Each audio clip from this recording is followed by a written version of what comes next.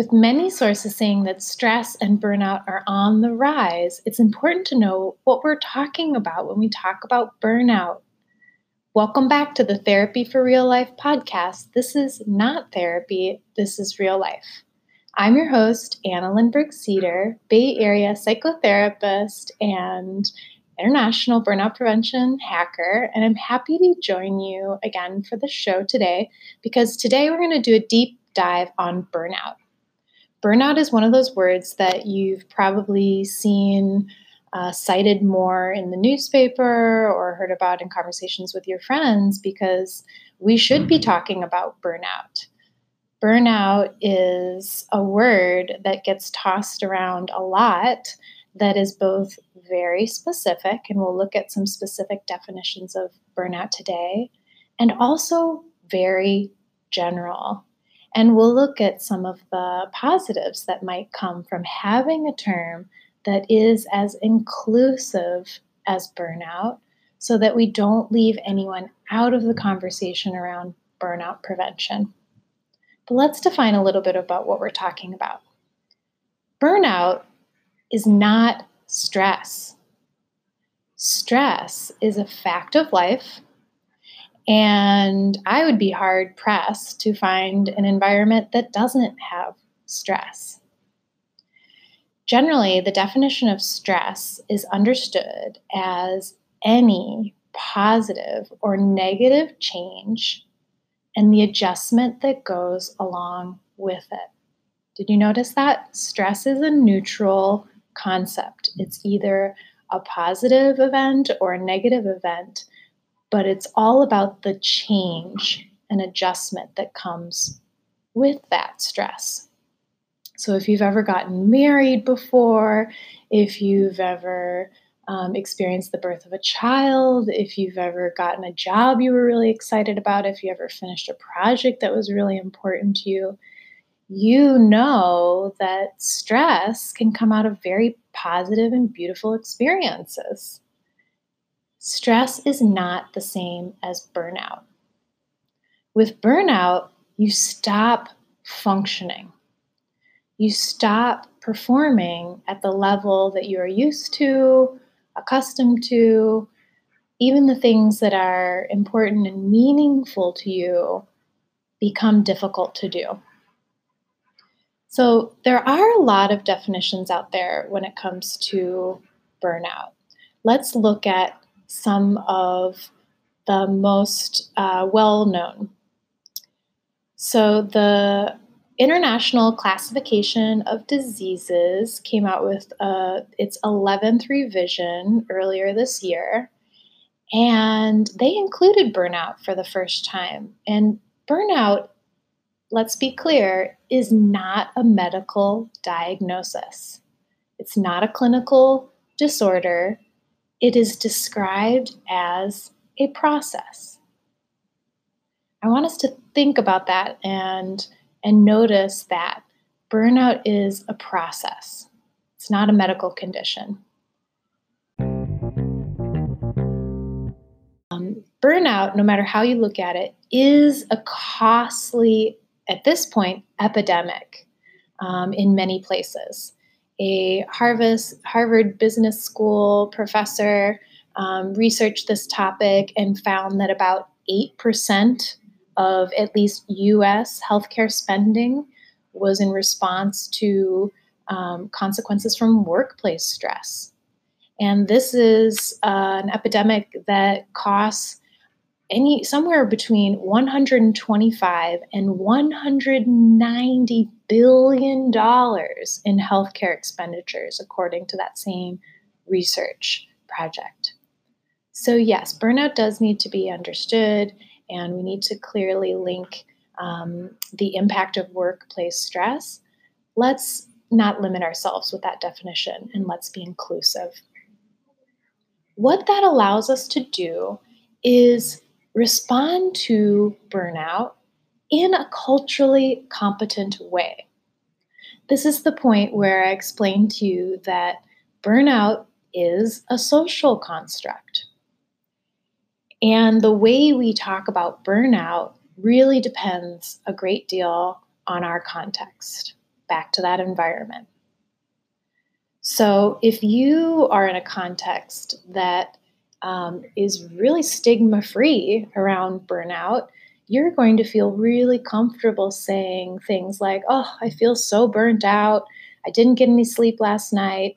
My boss is driving me crazy." And you know what?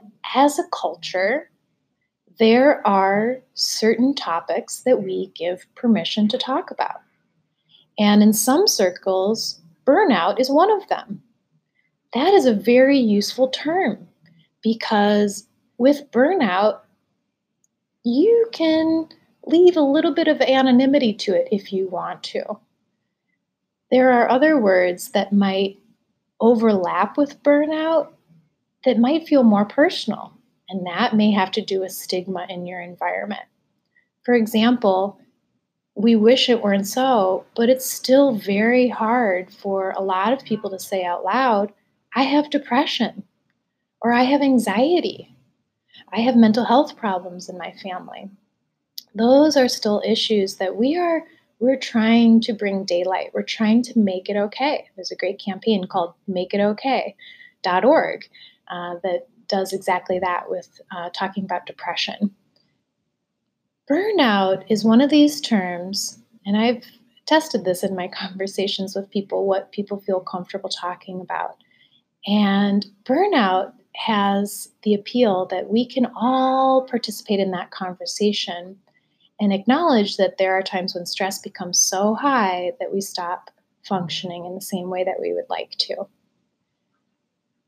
So, the analogy I'm going to use to describe burnout in the social context is not a perfect one, and I invite you to email me your suggestions with better analogies because I am looking for good ways to explain burnout to people in a way that they can understand. When I think about burnout in the social context and what is okay or not okay to talk about, I think of the iceberg analogy. So, with the iceberg, we all know there are parts that we can see. Those are the parts that, depending on your cultural context, we say are okay to talk about. I mentioned a few examples that are generally welcome in this culture to talk about: sleep, how busy you are, how tired you are. For some reason, we make it perfectly okay for people to talk about that. Now, with burnout, we know there are plenty of contributors to burnout. We talked about expanding the definition of burnout to go beyond workplace stress, because the reality is that people walk into their office as whole people. They don't leave their personal lives behind as much as they wish they could, or how many times they've heard someone say, "Check your feelings at the door." We're whole human beings, and we take all our stuff with us wherever we go. And in that burnout iceberg analogy, there are things below the surface that, depending on your cultural context, you feel more of a tension or a taboo to talk about. And again, this depends on your environment, but sometimes it could be relationship problems are more taboo to talk about, mental health history, drug and alcohol use, trauma history. All of those things feel really personal. And depending on you and your history, it may not even feel safe to talk about. That is a conversation that might happen with close family members or loved ones or in therapy. And what I like about burnout is it is a term that we can use to describe all of that challenging stuff that goes on in life, not just at work, and the feeling that comes with it of, "Ugh, I just can't even," right? That feeling of, "I don't know if I have it in me anymore." Again, that feeling of exhaustion, fatigue, negativity, cynicism, basically despair. And we need a word that people feel comfortable using to get that support. And what I like about burnout is that you could say to a manager, "Hey, I'm feeling really burnt out. And I want to make sure that I am in the game as much as I can be. I'm going to go take care of my needs so that next week I can show up for work better than ever, right? And what that allows that manager to do is trust their employee and know that that could mean anything. And the fact that we have that word gets us one step closer to good self care.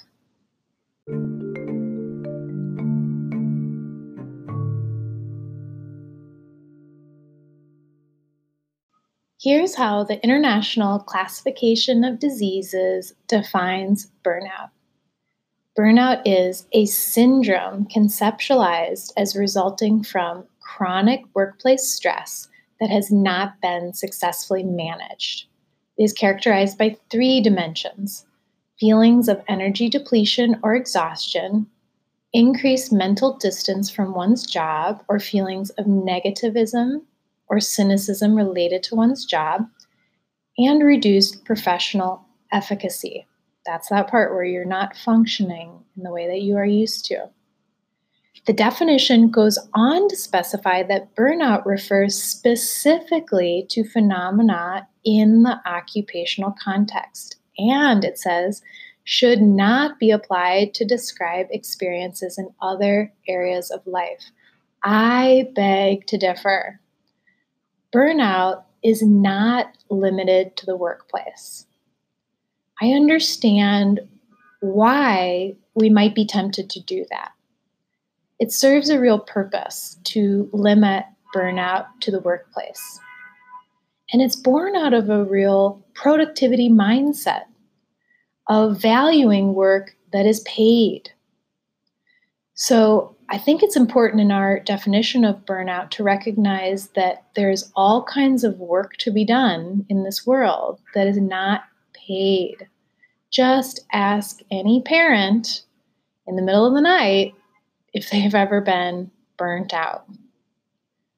Or a caregiver who's responsible for caring for an elderly person in their family. Just because you're not getting paid for the work that you do doesn't mean that you can't burn out. And I think that's missing from our traditional definitions of burnout. I would propose that we expand that definition a little bit farther and say that burnout is a mood regulation problem caused by the interaction of environmental stress and an inability to cope effectively. So notice that. Notice I didn't limit it to the professional field. Notice that burnout is also an interaction of environmental stress and a person's ability to cope.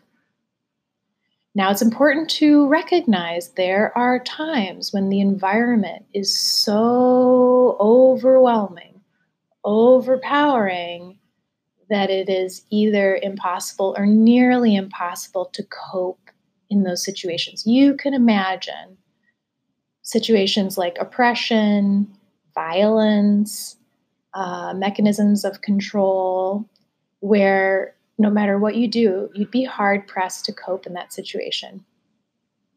But I don't want us to get stuck there, because if you press yourself a little bit further, you can realize that even in oppressive regimes or in cases of political violence, if you are going to maintain any hope of change, you do need to cope effectively to get through that situation. So we can look at extreme examples like the Holocaust. In a former role of mine, I worked with torture survivors. And I have seen this firsthand. I have seen people escape from really horrendous conditions. And this is a testament to the human spirit to leave those situations and still be able to see the bright side. That is a testament to the resilience of the human spirit. So with burnout, we are acknowledging there is an interaction here. You are impacted by the accumulation of environmental stress. And how that impacts you is going to be mediated by how effectively you can cope with that stress. In my opinion, that gives me a lot of hope because it makes it really clear what we need to do to prevent burnout. We need to attack burnout on both levels. We do need a response to change the environment and change contributors to burnout. And we also need to better equip individuals with the coping that they need to effect self-care and change in that environment.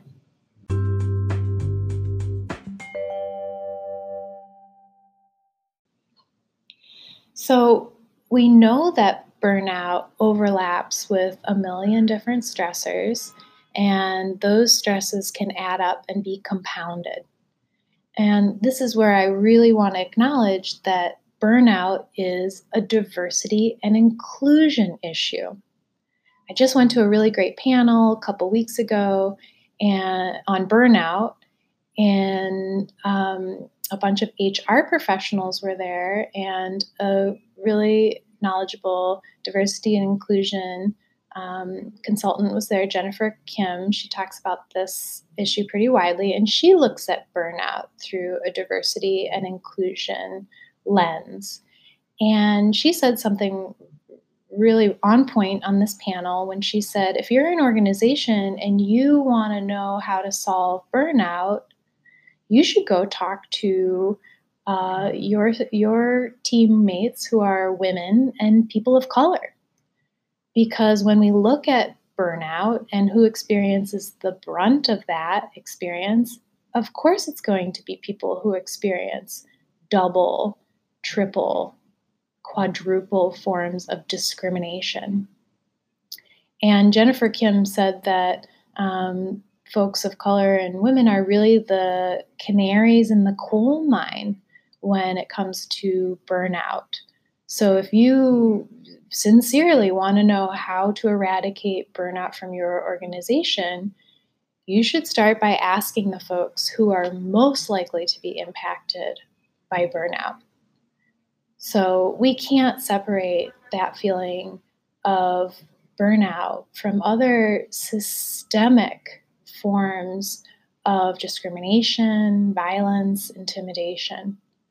So many of you listening might have read that wonderful article that went around earlier in the year, how millennials became the burnout generation, and it explains some of the reasons why we are experiencing more burnout. That was through BuzzFeed.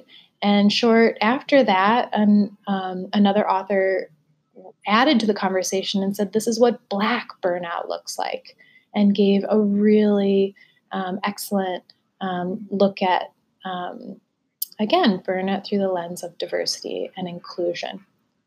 So again, I'm a big advocate for not separating burnout out as a separate conversation. We know that it overlaps with stigma and mental health, and in fact, suicide prevention. So we know that suicide rates, very sadly, are going up in every single state.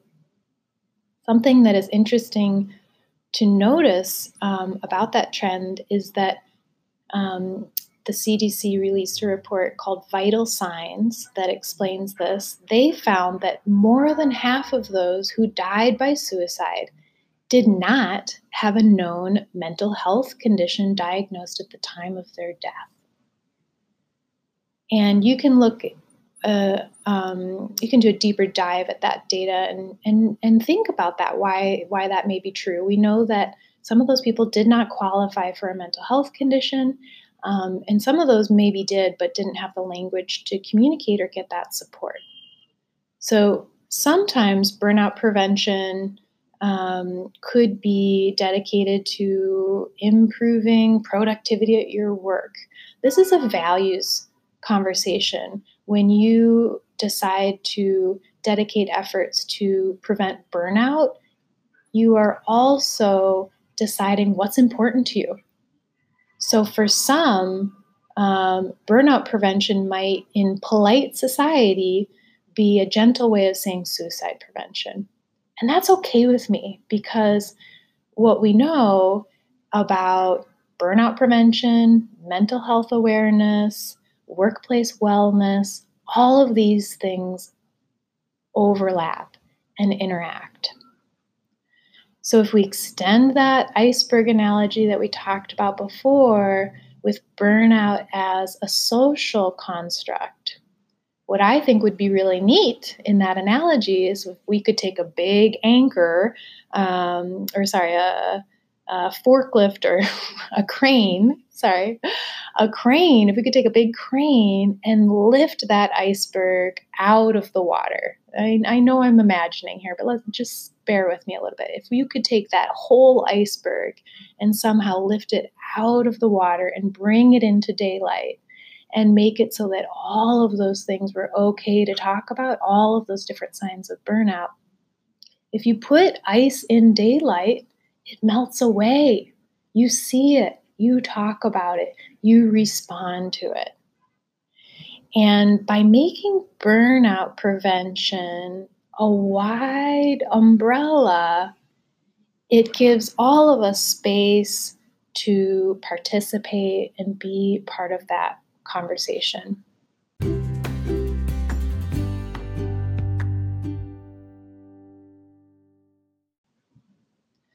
So, before we end today, I want you to start thinking a little bit about what burnout looks like for you and what you might do about it. So, I'm going to suggest that you use the burnout prevention stoplight. This is something that I like to use as part of therapy for real life all the time. And it helps people get really clear when they think about the effects of burnout in their life. So, as you think about this, what I want you to do is I want you to pull out a big piece of paper and you're going to draw a line up and down the middle. And on the left-hand side, you are either going to draw a stoplight or you're going to write red, yellow, and green. And what I want you to do on the left-hand side of that paper, that first column that's separated into green, red, yellow, and green, you are going to jot down what your signs of burnout are.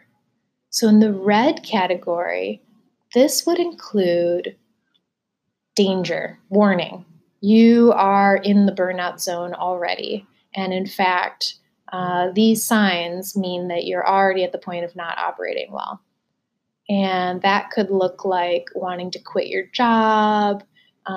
With relationship burnout, it could look like wanting to get a divorce, basically giving up and throwing in the towel. So that might feel really down and depressed and feeling of despair or hopelessness.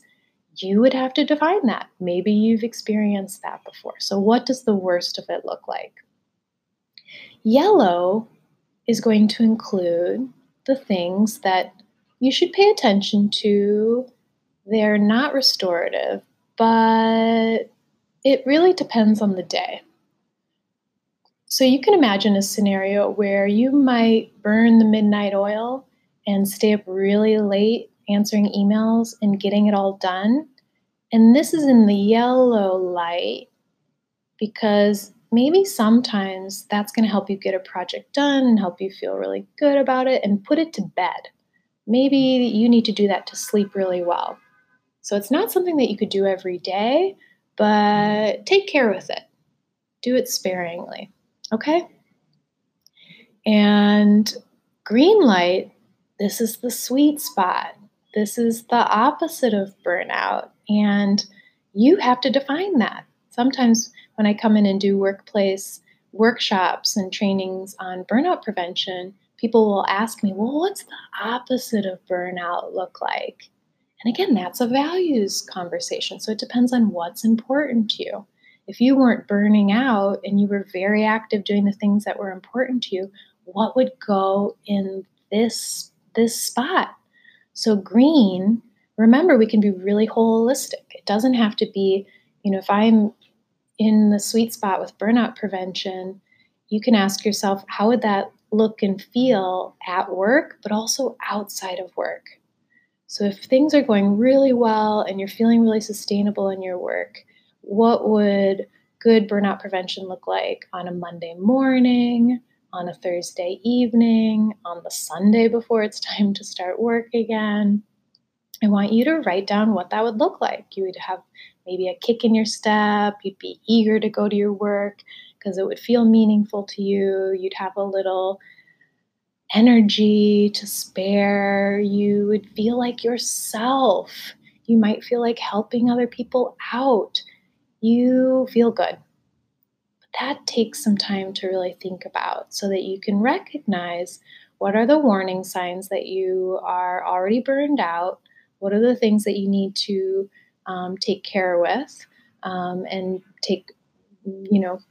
use some good judgment about, and then know what your goals are. What would it look like and feel like to be in that sweet spot for effective self-care and sustainability is what we're talking about, to let you do the things that are important to you, whether that's at work or anywhere else in your life. Thank you for joining me again on the Therapy for Real Life podcast. I welcome you to message me at therapy@annacedar.com with any show suggestions or questions that you have so far. Or, of course, check out the therapyforreallife.com website, where you'll find all kinds of self-care and therapy information resources, including burnout prevention hackathons and other great tools for your own burnout prevention. Enjoy and have a great day.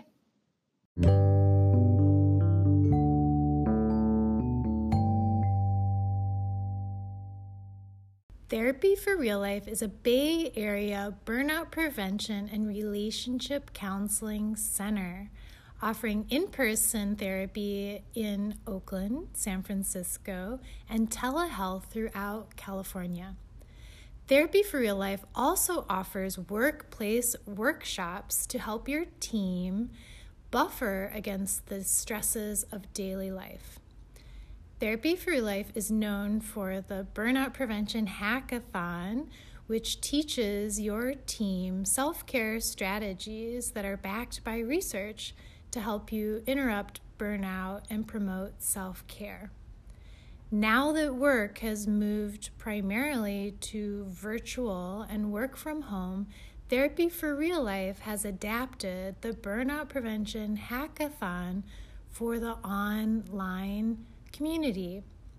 Get in touch to discuss your interest in stress management, burnout prevention, relationship building, and other self-care workshops, and how to adapt these trainings for your team's needs.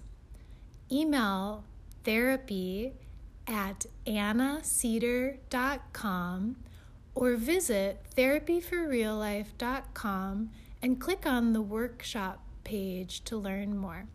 Get in touch to discuss your team's burnout prevention training needs.